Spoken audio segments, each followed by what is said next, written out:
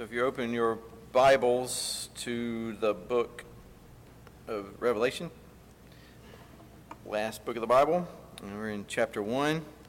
Again, Revelation meaning the unveiling, pulling back of the veil.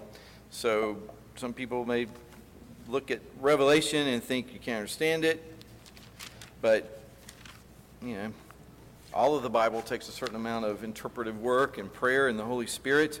And as we'll read, it says that it can be understood. There's no need in writing it if you can't understand it, but those who are his servants, understanding will be given. And it's the unveiling, Revelation itself, apocalyptos, or I get the word apocalypse, which the world uses as this big, the last thing that's going to happen is this apocalyptic. But it just has come to mean that because the world looks at the book of Revelation and they see it as all being about, what's going to happen at the end. But that's not really what the book of Revelation is about. The book of Revelation is about what has happened, what is happening, and what is going to happen. And that takes you to the end. But it's about more than just that. If the book of Revelation is just about what's going to happen at the very end, then, if we're not living at that time, then, what's the good of it for us? But what it's about is a look behind the physical. It's a look behind what do we see happening. There's more to the church than just what we see physically. There's more to the church than just what's going on spiritually, because those things impact one another. And so this is the unveiling of Jesus Christ, where we see more of him, and we also see him revealing more to us. So I'm going to begin reading just in chapter 1, verse 1. We're not going to read the entire book of Revelation all the way through by the time we get to the end, but we're going to keep this in context this morning. And before we do, let us go to the Lord in prayer. Father God, we thank you for your word. We thank you for this time where you call us to come together, gathered around your word as those who have been born again, as those who are believers, have been called and even commanded to come together, that we're being fitted together as living stones, that we are to not forsake the assembling of ourselves together, as is the habit of some, but that we're to encourage one another all the more as we see the day approaching. And so, Lord, we thank you that you have drawn us together in this place. And we thank you that even as people watch and listen or even attend that maybe are not believers, that faith comes by hearing and hearing by the word of Christ, so that your Spirit goes forth and accomplishes that for which you have intended it. So for the believer, if we don't harden our hearts, and even when we are hardening our hearts, this is the work of your Spirit as a sword to do its work. And even if those who aren't believers here, we pray that the Spirit would do his work too and bring people to life. So we are here as your church, gathered around your word to hear what you have to say to the churches. In Christ's name we pray. Amen. So Revelation chapter 1, verse 1. The revelation of Jesus Christ, which God gave him to show to his servants the things that must soon take place. He made it known by sending his angel to his servant John, who bore witness to the word of God and to the testimony of Jesus Christ, even to all that he saw. Blessed is the one who reads aloud the words of this prophecy, and blessed are those who hear and who keep what is written in it, for the time is near. John, to the 7 churches that are in Asia, grace to you and peace from him who is and who was and who is to come, and from the 7 spirits who are before his throne, and from Jesus Christ, the faithful witness, the firstborn of the dead, and the ruler of kings on earth. To him who loves us and has freed us from our sins by his blood, and made us a kingdom, priests to his God and Father. To him be glory and dominion forever and ever. Amen. Behold, he is coming with the clouds, and every eye will see him, even those who pierced him. And all tribes of the earth will wail on account of him. Even so, amen. I am the Alpha and the Omega, says the Lord God, who is and who was and who is to come, the Almighty. I, John, your brother, and partner in the tribulation and the kingdom and the patient endurance that are in Jesus, was on the island called Patmos on account of the word of God and the testimony of Jesus. I was in the Spirit on the Lord's day, and I heard behind me a loud voice like a trumpet saying, "Write what you see in a book and send it to the 7 churches, to Ephesus and to Smyrna and to Pergamum and to Thyatira and to Sardis and to Philadelphia and to Laodicea." The word of the Lord. We're going to come back and go a little further, Lord willing. So in verse 8, we see God himself speaks. And he says, "I am the Alpha and the Omega," the A and the Z. I am the beginning and the end. And insinuating also, I'm everything in between. I am all in all, and I am him who is, who was, and who is to come, the Almighty. And then John speaks, and we're sure this is the Apostle John that's speaking. He also wrote the Gospel of John, 1st, 2nd, 3rd John. And so he says, "I, John, your brother." And we can stop at each one of these words, and we can just go on about it, but don't miss each of the words. Your brother. How's he our brother? He's our brother in Christ. We have the same Father. So he's saying these words with us, to us, saying, I received this revelation, and I'm giving it to you. I'm one of you. Or he probably said, I'm one of y'all, if he was speaking in Greek. So I'm one of y'all. I'm in it. Brother. I am your brother and partner. That word, every now and then you got to hear the Greek word. It is, I wrote it down, synkoinonos. Syn, or soon it's like with something, like a synonym. And then koinonia is that word. And a lot of ministries use the word koinonia. It means fellowship. It means communion. The table of the Lord is called the koinonia of the Lord too. It's the communion, the fellowship of the Lord. So synkoinias. And what he's saying is, I am your fellow communer with you. And so the ESV uses this word partner, and that's a part of it. The New American Standard says fellow partaker, and the King James says companion. So you can see how all of those words try to capture this idea that it is more than just him saying, hey, I'm in this with you guys. He is like in close communion with us by the Spirit in the physical things that we're all going through, but also he's united to us in Christ. We're all in Christ, so that when we come together, particularly around communion table, the Lord's Supper, the koinonia table, we are united to Christ by his Spirit. And what Paul in 1 Corinthians reminds us of is you also have to discern the body in that you are the body of Christ. And we're all united by his Spirit. So if we have division among us, and we are ignoring certain people and thinking we're better than other people, whatever they may be, however that might work itself out. It did in the church in Corinth, socioeconomically. But however it works out, if there are divisions between us, when we come to the table, then Paul even says it's not the Lord's table you're partaking of, because there's a communion between Christ and us and one another. And this is one of the reasons the body is to come together on the Lord's day to worship. Now he says, I am in this close relationship with you. I'm partnering with you in these three things, and they're all connected to Jesus. It's kind of funny in the English. It's like it may just look like there's patient endurance in Jesus, but no, he's saying all of this. Tribulation, kingdom, patient endurance in Jesus Christ.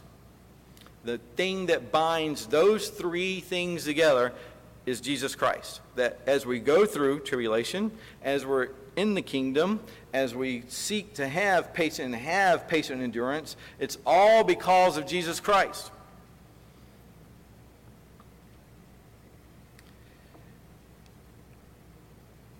And the meaning is that ultimately we are connected to Jesus by this Holy Spirit. So if we are connected in kingdom, or in a sense even in kingship, as there's a sense in which we're all like mini kings under and united together in Christ, if it's true that we're in a kingdom, then why the tribulation and the need for patient endurance? If Jesus Christ, as we believe, is seated at the right hand of God the Father Almighty, the power and security, the place of the right hand, and he's enthroned in the heavens. If he's king and controller, and he's the one who is, the Alpha and Omega, and he's all there is, and he's the Almighty, then why do we have tribulation?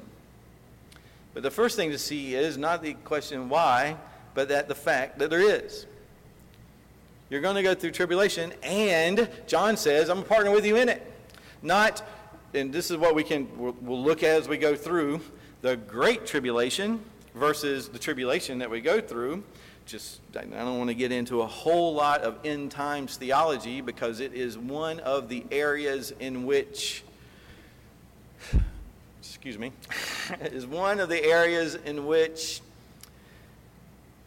amateur theological people who maybe only want to focus on one particular thing, eschatology, end time stuff, that's going to be their thing. And you're going to find churches that are going to say, you mean you don't agree with me on the order of things on the end times? I can't have anything to do with you because you're out. Just like differences on baptism or differences on the Lord's Supper. If there are certain differences which all churches should agree, it's like, no, you're not doing that right, and that makes you not a church. But there are some differences in which we need to be able to say, all right, let's reason together. Let's look at the Word of God together. Let's continue to fellowship and worship together as we focus on Christ. But this end time stuff, this is like a lot of people, there's a lot of money made on books about this stuff. So a lot of people have read, a lot of people have made up their minds, and all I would say is, whatever your end time views are, hold off a minute. Let's let the Word of God speak and let Him say what He is going to say, and particularly about this tribulation. Whatever one believes currently about a tribulation that is to come, there is no doubt that there is tribulation now. And depending on where you live, that level of tribulation is more or less. And if I were to ask people, what do you think the last days tribulation is going to be like? I can guarantee you that there are people in the world right now who are currently experiencing that. So be careful in thinking that what we see with our eyes in our culture and our world, even on your TV sets and interwebs, because a lot of this stuff, we think that we see everything everywhere all the time, and we don't. So there is tremendous tribulation and persecution of God's church throughout the world even today. And John is a partner with them in it. And so are we. We are united. When one suffers, we all suffer, whether we're aware of it or not. So our prayers have to go out as we're willing to spend ourselves and our lives to be able to do what we can to advance the cause of Christ. But why the tribulation and the need for patient endurance? Because Jesus Christ indeed is Christ now, and He is ruling now, and we are now a kingdom of priests. We are, in some sense, priestly kings, and these things are happening. So why the current tribulation and the need for patient endurance? It's because we're living in times of grace, which sounds counterintuitive. It's like, wait a minute, if you're living in times of grace, we ought not to have to deal with tribulation, and we ought not to have patient endurance. But it's because we're living in days of grace. And what the days of grace mean is that we're waiting for the full number of believers to come in.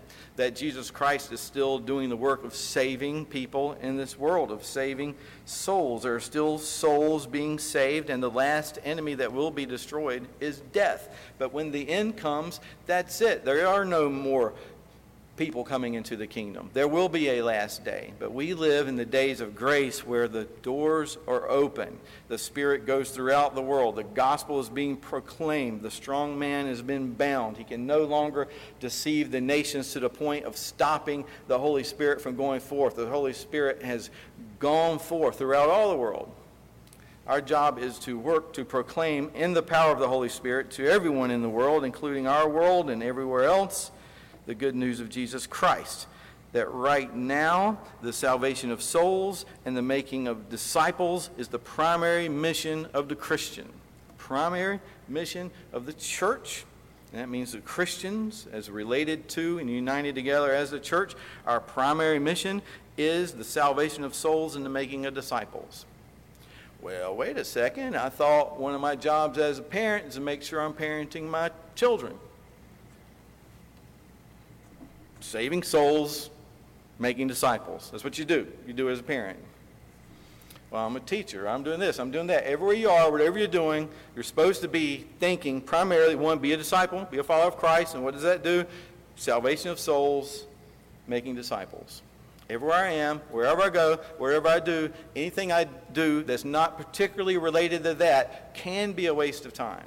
Now, you have to provide food and shelter and stuff like this, but as long as I'm trying to do that so that we can survive and move forward and promote the great commission of the church, to make disciples, baptizing them in the name of the Father, Son, and Holy Spirit, and saving souls, because this is what the church and what Jesus is doing. And we're to faithfully witness to the testimony of Jesus in the face of suffering. And the question can be asked of us, as it was to Job, will we still worship God when we experience trial and suffering?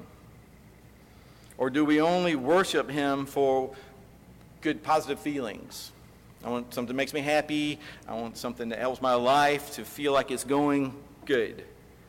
But if you base your life, even if you're not a believer, and you always base your life on positive feelings, then it's going to be hard to get out of bed. You have to have purpose. You have to have meaning beyond the simple everyday things that you're doing. There has to be some reason behind even that, something underneath everything else. And that's what Christ tells us that there is. And here John reminds us that he is not above it all either, and neither was Jesus. He entered into our suffering. Even Jesus, who call himself our brother, fellow partaker of the tribulation in the kingdom and the patient endurance. And since he did it perfectly, and he has endured, he has defeated death, and he has risen and given us his Spirit so that we can be like him in that. In Christ Jesus, we can endure these things. And we can understand there is greater purpose than we've ever imagined. He entered into our suffering and endured it to the point of death. But the point of that death was made our ultimate victory. I mean, look again at Revelation 1, verse 5 and 6. From Jesus Christ, the faithful witness, the firstborn of the dead, the ruler of kings on earth, to him who loves us and has freed us from our sins by his blood, and made us a kingdom, priest to his God and Father, to him be glory and dominion forever and ever. Amen. So the call to us today is to patient endurance.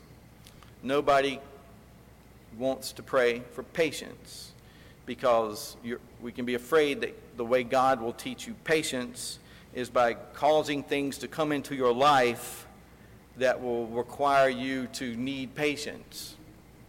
God is not a genie. There's always the thing about genies in our, the way we read about it and stuff is it doesn't matter what you wish for, it's not going to turn out well. I mean, and I'll talk about the X-Files episode where there was a genie and Mulder was trying to come up with the perfect wish, and he had like a 40-page document or something. He's coming up with all the possibilities, and the genie's like, don't do it, man. No matter what, it is not going to come out well. One guy wished to be invisible, and he went out and got hit by a car because they didn't see him. It's like that's the way genie stuff works. God is not a genie. He's not going to take something great and you ask for it, it's just going to turn out bad. God takes stupid things we ask for, and he changes it so it comes out to something for our benefit. So if we pray for patience, Don't be afraid to pray for patience. I've known people who didn't want to go to church because they've had experiences in their life where when they started going to church, things started going badly. And it got hard. And they didn't want to go. And I've seen people have that. And then they come, and then things got worse. And I've tried to explain to people, well, perhaps the bad stuff was coming anyway. And God wanted to make sure you were in church so you could deal with it a little better. Now, don't run from him again when the bad time and the trial comes, because that's why you were brought here in the first place, is to be prepared for this thing. But we need to have this endurance. And we all want endurance. I mean, we'd pray for that. Give me endurance. Give me endurance. Well, you know, when you pray for endurance, you're also asking for things to be more difficult because you don't have to endure things you love. I don't know what it is that you love. If it's like ice cream, you don't endure sitting through it. You know, whatever it is, it's like you love it. So endurance and patient endurance, man, you put those two things together, it's just like, this is going to be a while. And you're going to have to endure some things for a while. But in Christ, there's patient endurance. So that should be one of the things that we get and that we see. And then he goes on, and he says, let me just continue in verse 9. Brother, partner in tribulation in the kingdom, and patient endurance in Jesus Christ on the island called Patmos, on account of the word of God and the testimony of Jesus. This was like a prison island. It was right off the coast of Turkey. And apparently what had happened was he's preaching the gospel, and there's persecution of Christians during this time, and he's sent away onto this island where he won't disturb the peace anymore. He will not be proclaiming the name of Jesus Christ anymore. And you can imagine how you must feel isolated. Now what? How this happened to me? You know, I'm an apostle. Surely John had his right theology, so he knows God's in control. What does he have for me here? Little did he know he's going to get the revelation of Jesus Christ while he's there. Maybe he had to be there to get this revelation. I don't know. But oftentimes these great difficulties in which we find ourselves, and we think this is the most horrific thing ever. How could this happen? Where is God? It's like he's in that too. Has a reason for you where you are. And he calls us to patient endurance. But he's at Patmos in exile, because on account of the word of God and the testimony of Jesus. And he says in verse 10, and I was in the Spirit. Now what he means by that is having this vision that's being given him on the Lord's Day, which is, you know, since the resurrection is the first day of the week. It's the resurrection day. The church has met early since the 2nd century. You've seen records of the church meeting on the Lord's Day as opposed to the Old Testament Sabbath, but on the day of resurrection when the church is meeting as we are today. And he says, I heard behind me a loud voice like a trumpet. And so this all harkens back to this Old Testament. Exodus and Numbers, whenever God would meet with his people on the mountain, or God would speak to his people, it was like this. We can go to places there where you can see, you can look it up, trumpet in the Old Testament. You'll see God's voice like a trumpet. Everybody could hear it. There's no mistaking it. And he spoke loudly so that all could hear. And when John says this, I'm sure that's what he said, but there's lots of ways to say I heard a loud voice, and it was terribly loud. He said like a trumpet. Why did he say like a trumpet? One, he was inspired by the Holy Spirit to say it, and two, because he wants us to think Old Testament. This is not a divorce from the Old Testament. This is the continued revelation of Jesus Christ from the garden to the paradise of God. One story. All the way through. We are not a church that says we're a New Testament church. Yeah, we're the Bible church. And this is one of the places where we're thrown right back into it. He wants us to know it's the same God. The same God that spoke to Moses. The same God that spoke to Noah, to Abraham, to Adam. The same God that had speaking on the mountain and mighty peals of thunder. That God of the Old Testament. That God is the voice he heard. And then the next thing is, well, what do you say? Because that's important. I know I've been to churches before where they say a prophet spoke up and said, God told me this. And I'd come home and I'd tell Amy that they told me that a prophet spoke at that church and God told them that God spoke through them. And then Amy would say, well, what did they say? And I said, well, I didn't think to ask that question. I mean, the Lord God, somebody's claiming that the Lord God of the universe spoke, and you didn't even ask what it was. And I think that's part of our problem. To us, to me, to certain places, churches and people, it's more important that he speaks than what he said. So this is important. Not just that he spoke, it's what he said. And what he said is, write what you see in a book.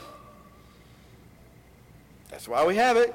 So what you have is what he said. God speaking directly to us today through this. Write what you see in a book and send it to the 7 churches. And he names these 7 churches. If you look on a map, it kind of goes in a circle like this. It's no particular reason that they can come up with as to why it's in that order. Possibly if you were carrying the letter, that would be the order in which you would go as you're traveling to these different churches. But the number 7 represents fullness, so it's not just a letter to these particular churches, although they are particular letters to those particular churches, but they have meaning and purpose and message for all the churches throughout all time, and that is the reason that the number 7 is most likely used here.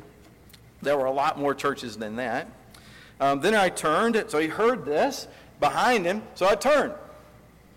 And this is like Moses. He was going forward. The burning bush is happening, and he turns aside, and he goes to see. So not only does he have this, he hears, but he turns to see the voice that was speaking to me, and on turning, I saw 7 golden lampstands.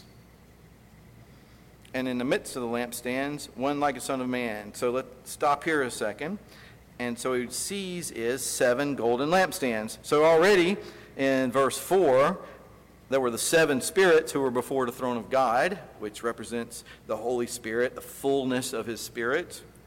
And then in verse 11, we see there the 7 churches that you're sending this to. And now we have the first of the vision. He sees 7 golden lampstands. And we're already triggered to think Old Testament. And so what we have to look at is, all right, did golden lampstands have anything to do with the Old Testament?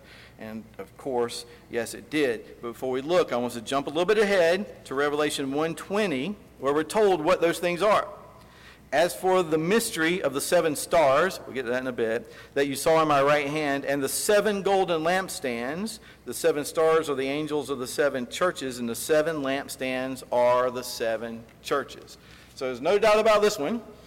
He turns and he sees these 7 golden lampstands, and somebody will say, there's no way you know what that represents. Yeah, it is. He told us what that's the 7 churches. That's those 7 churches. And then there's more. Because we know that in the tabernacle of God in the Old Testament, 1 golden lampstand with 7 lamps that burned oil. They were tilted forward, or some way reflected the light forward onto the table of presence, it was called, on which the showbread was placed. And Jesus said, I am the bread of life. And so we know the bread represented Jesus Christ. And then you've got this 1 lampstand with these 7 lamps with oil in them, and they cast the light onto that, onto the bread, onto Jesus Christ. And then what we're seeing is, this is the church. This is the light of God. The light shines on Jesus Christ. And then we even see Jesus is even the light. And he shines through the churches.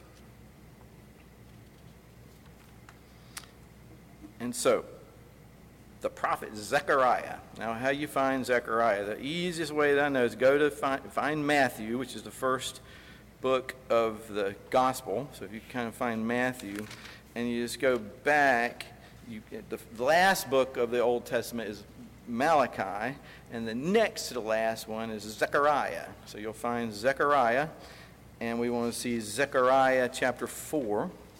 And I'm just going to read these, beginning in verse 1, these 10 verses, and listen to the vision that Zechariah has, and remember the vision that we're seeing in Revelation, and see what you learn. So Zechariah chapter 4, verse 1. And the angel who talked to me came again and woke me like a man who is awakened out of his sleep.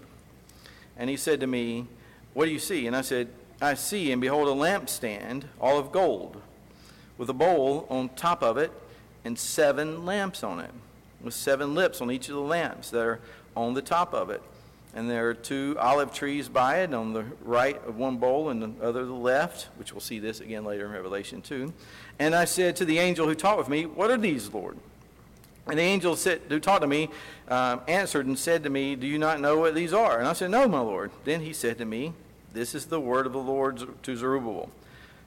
Not by might, nor by power, but by my Spirit, says the Lord of hosts. Now, it's kind of interesting because he's not exactly answering his question, but he does answer his question, and he's saying there's some sense in which that is the Holy Spirit.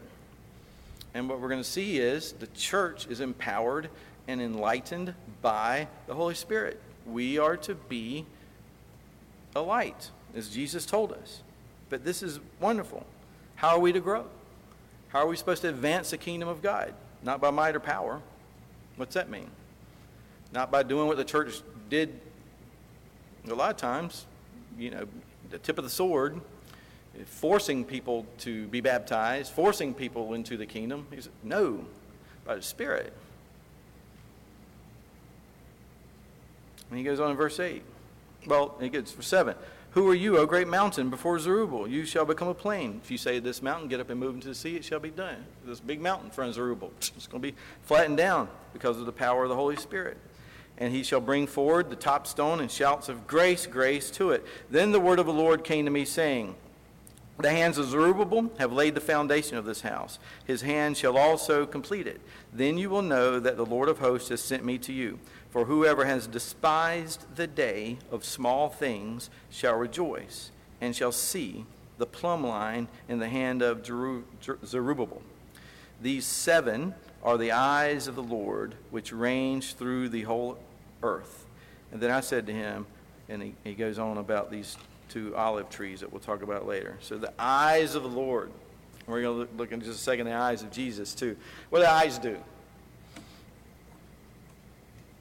They see. Right. So the eyes of the Lord, the lampstand with these 7 lights, they see throughout the whole world. It's a brightness that goes, that sees, and also we're going to see enables us to see. And if this indeed is the church, as we're being told now, we're learning that Zechariah was told the Spirit of God. Now Jesus comes, he's got these no longer 1 lampstand with 7 branches, but 7 lampstands, 7 lights. And Jesus is in the midst of these, so that it's no longer just Israel that's being a light to the world, where the Spirit of God goes out from Israel to all the world. He's done that. And now what he does is lampstand, lampstand, lampstand, lampstand. It reminds me of the visual of, it's not Lance Armstrong, Neil Armstrong. See the first man walked on the moon? Yeah, Lance Armstrong would have had to take his bicycle to get there. But Neil Armstrong walked on the moon, planted the American flag. Now you could say, they're basically saying, the moon belongs to us. That's exactly what he's doing. But we had a presence. First one. And then Jesus is going throughout all the world. Lampstand. When the church is planted, it's a light. A church is planted, it's a light. It's a light. It's a light. And there's 7 of them here, which represents this fullness. It also represents the eyes of God. In verse 13, then, verse 13, and in the midst of the lampstands, one like a son of man. Now, if I had more time, I got time. Daniel chapter 7. Son of man is the most common phrase that Jesus used for himself when he walked this earth. And Daniel, if you find the major prophets of Jeremiah, Isaiah, Jeremiah, and then Ezekiel, and then you'll find Daniel. Daniel chapter 7. And just hold your place there, and let me read this description of what he sees when he's talking about Jesus Christ. So in the midst, and it's very important, he's in the midst of lampstands. This means he's in the midst of the churches. This is he who's in the middle of the churches. one like a son of man, clothed with a long robe, which is the high priest robe. There's a name for that, and this is like the high priest robe, and a golden sash around his chest, and that's kingly. They wore these sashes, kind of like a tie, but this is a golden one, and so that's unusual, and this represents kingship. So he has priest and king going on here, and the verse 14, the hairs of his head were white like wool, as white as snow. His eyes were like a flame of fire. His feet were like burnished bronze, refined in a furnace, and his voice was like the roar of many waters. In his right hand he held the 7 stars, and from his mouth came a sharp 2-edged sword, and his face was like the sun shining in full strength. And we go to Daniel chapter 7, verse 9. I looked, thrones were placed, and the Ancient of Days took his seat. His clothing was white as snow, and the hair of his head like pure wool. His throne was fiery flames. Its wheels were burning fire. A stream of fire issued and came out from before him. Thousands of thousands served him, and 10,000 times 10,000 stood before him. The court sat in judgment, and the books were opened. And I looked then because of the sound of the great words that the horn was speaking. And as I looked, the beast was killed, and its body destroyed and given over to be burned with fire. As the rest of the beasts, their dominion was taken away, but their lives were prolonged for a season of time. And I saw in the night visions, and behold, with the clouds of heaven, there came one like a son of man, and he came to the Ancient of Days and was presented before him, and to him was given dominion and glory and a kingdom and a peoples and nations and languages to serve him. That's Revelation. This is him. This is God, Ancient of Days and Son of Man. This is God the Father, God the Son.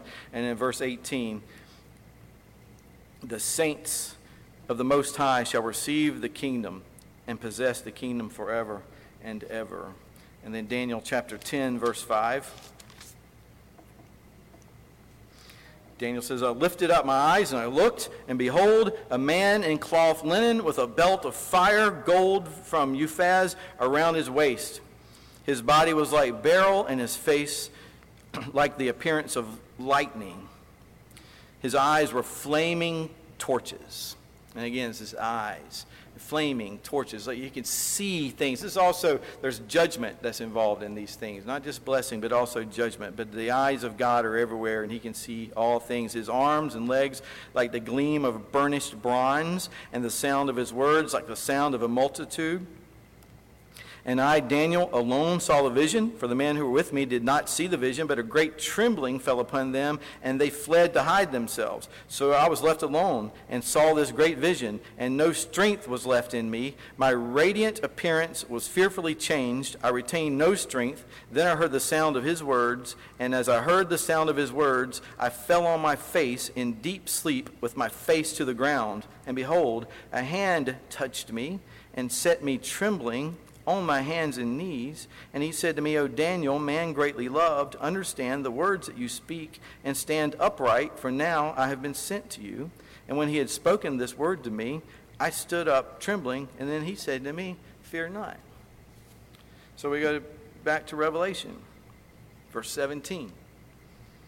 When I saw him, this description he sees of Jesus, I fell at his feet as though dead. But he laid his right hand on me, and he said, fear not. It's exactly the same. It's exactly the same.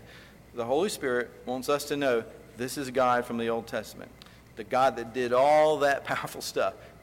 Creator, Redeemer, Sustainer, the defender of his people, the rescuer from Egypt, the one who did the plagues and parted the Red Sea and brought his people into power and all of these things. That God that spoke, that same God is the one standing in the midst of the churches. He is still here, and he is among us. Verse 16, in his right hand he held the 7 stars, which are what? The angels of the churches. Angel means messenger. And these are heavenly messengers in this case, but they're the pastors. They're the elders of these churches. This is who you take this message to. You take the written message to these angels. Now you think about that. Okay, well, this is a physical thing to a spiritual being. No, we're going to take the physical thing to the physical angels, the messengers, so that these messengers are the pastors of these churches. And he holds them in their right hand. Position of power, position of protection. It also means if a person says that they are a pastor and they're not, they will be cast away from him, but they cannot be taken from his hand, neither can any believer. And what Jesus will say as he's talking to each of the 7 churches, he says, you need to repent and return to me, or your lampstand can be taken away. So not only can a pastor be removed, but an entire lampstand can be removed. So as we think about the lampstand in this church, which is particularly in Albemarle, we can also think of the lampstand of the church in the United States. What's happening to our lampstand? Are we growing brighter? A city set on a hill cannot be hidden. Nobody takes a light and puts it under a bushel, but they set it on a lampstand so it might give light to all. Is that what the church is doing? And you might say, depends on the church. And we would say, technically, no. The church is a light. The church does proclaim God's beauty and grace and mercy. There are some churches that have become synagogues of Satan. They've so far removed themselves from the Word of God and the gospel of God that they're no longer considered churches. Flee from those churches. You see churches that are beginning to go in that direction. Do all you can to pull them back to the Word of God. Be careful, because this is Christ's church. And he will do these things in the right time and in the right matter. But from the Son of God's mouth, the Son of Man's mouth, the sharp two-edged sword comes forth. And we know that in Hebrews chapter 4, the Word of God is a sharp... Well, let's look at it real quick. We got a second here. Hebrews chapter 4. Hebrews 4, 12 and 13. Just make sure I read it properly. The Word of God is living and active and sharper than any two-edged sword, piercing the division of soul and of spirit and of joints and of marrow, and discerning the thoughts and intentions of the heart. No creature is hidden from his sight, but all are naked and exposed to the eyes of him to whom we must give an account. And Ephesians 6:17, as we're talking about the put on the full armor of God, part of it is the sword of the Spirit, which Ephesians says is the Word of God. So this sword is coming from the mouth of the Son of Man. The Word of God is the mouth of Jesus Christ.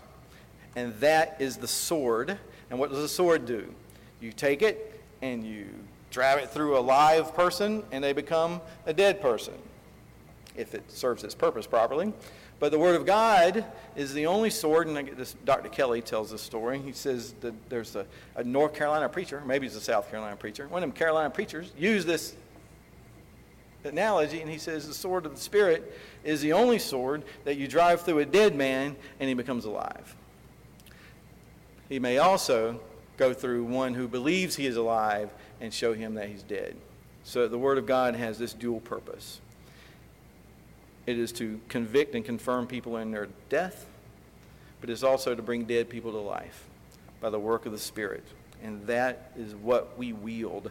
That is the offensive and defensive weapon. It's what we proclaim as the Word of God. And He is in the midst of the churches.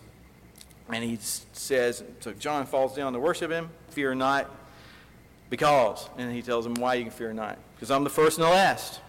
I'm the living one, and I died, and behold, I'm alive forevermore, and I have the keys to death and Hades. Whenever you hear death, Hades is not far behind. Death is you die. Hades is, there's an ongoing presence of the dead. You don't just die and that's it. Hades is the place of the dead. Jesus Christ ascended into Hades. He was 3 days. He continued under the power of death, his body. But Jesus has the keys to those things, death and Hades. That means the only way out of that, death and Hades, is whoever's got the keys. And Jesus is the one with the keys. So it's two things. One, it's him or nobody. And two, he has the ability to defeat death, which he did, and to bring us out of Hades. And as the church goes forward into even to bring people out of hell, The gates of hell shall not prevail against us, as the church is to be going forward into this realm. And then he says, verse 19, write therefore the things that you have seen, those that are, and those that are to take place after this. As for the mystery of the 7 stars that you saw in my right hand, and the 7 golden lampstands, the 7 stars are the angels of the churches, and the 7 lampstands are the churches. Jesus is the way, the truth, and the life. Man may kill the body, but Jesus has the keys to release. Death has no power over the believer, and our eternity is secure in him. But Jesus didn't just come up to be about what happens to us after we die. He's with us now, and he has a mission for us to do. And so we have to look, church, and we ask ourselves, do we understand that we are lampstands? That we are the light of the world? And Dr. Kelly, in his commentary, he writes, the most important place of the shining of the light of God into this dark world takes place in and through the church. That's why Satan hates it. That's why the world hates it. And be careful, because your fleshly nature will hate it. But you have been born again, and you've been given the Spirit of Christ.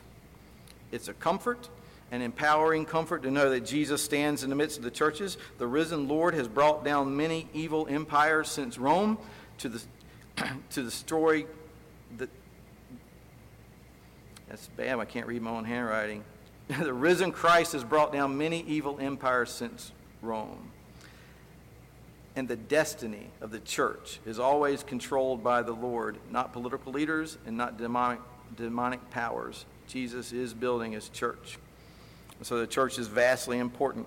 It's the center of everything that God is doing in the world. And the question we have to ask ourselves is he at the center of your world? If Christ is at the center of the church and you're out here, where's your center? Because if you're centered around anything else, you're going to live in a chaotic world. Jesus is the source of our light. He's the source of natural light, intelligent light, emotional light, and saving, soul-transforming light. That's what the Word of God is, the light of God, saving, soul-transforming light. So when the huge issues of death and eternity are settled, and we see the Son of Man, the Ancient of Days, the Alpha, Omega, the first and the last, the Almighty, holding the angels in his right hand in the midst of all the churches, then we can say we can have peace, and we can have patient endurance.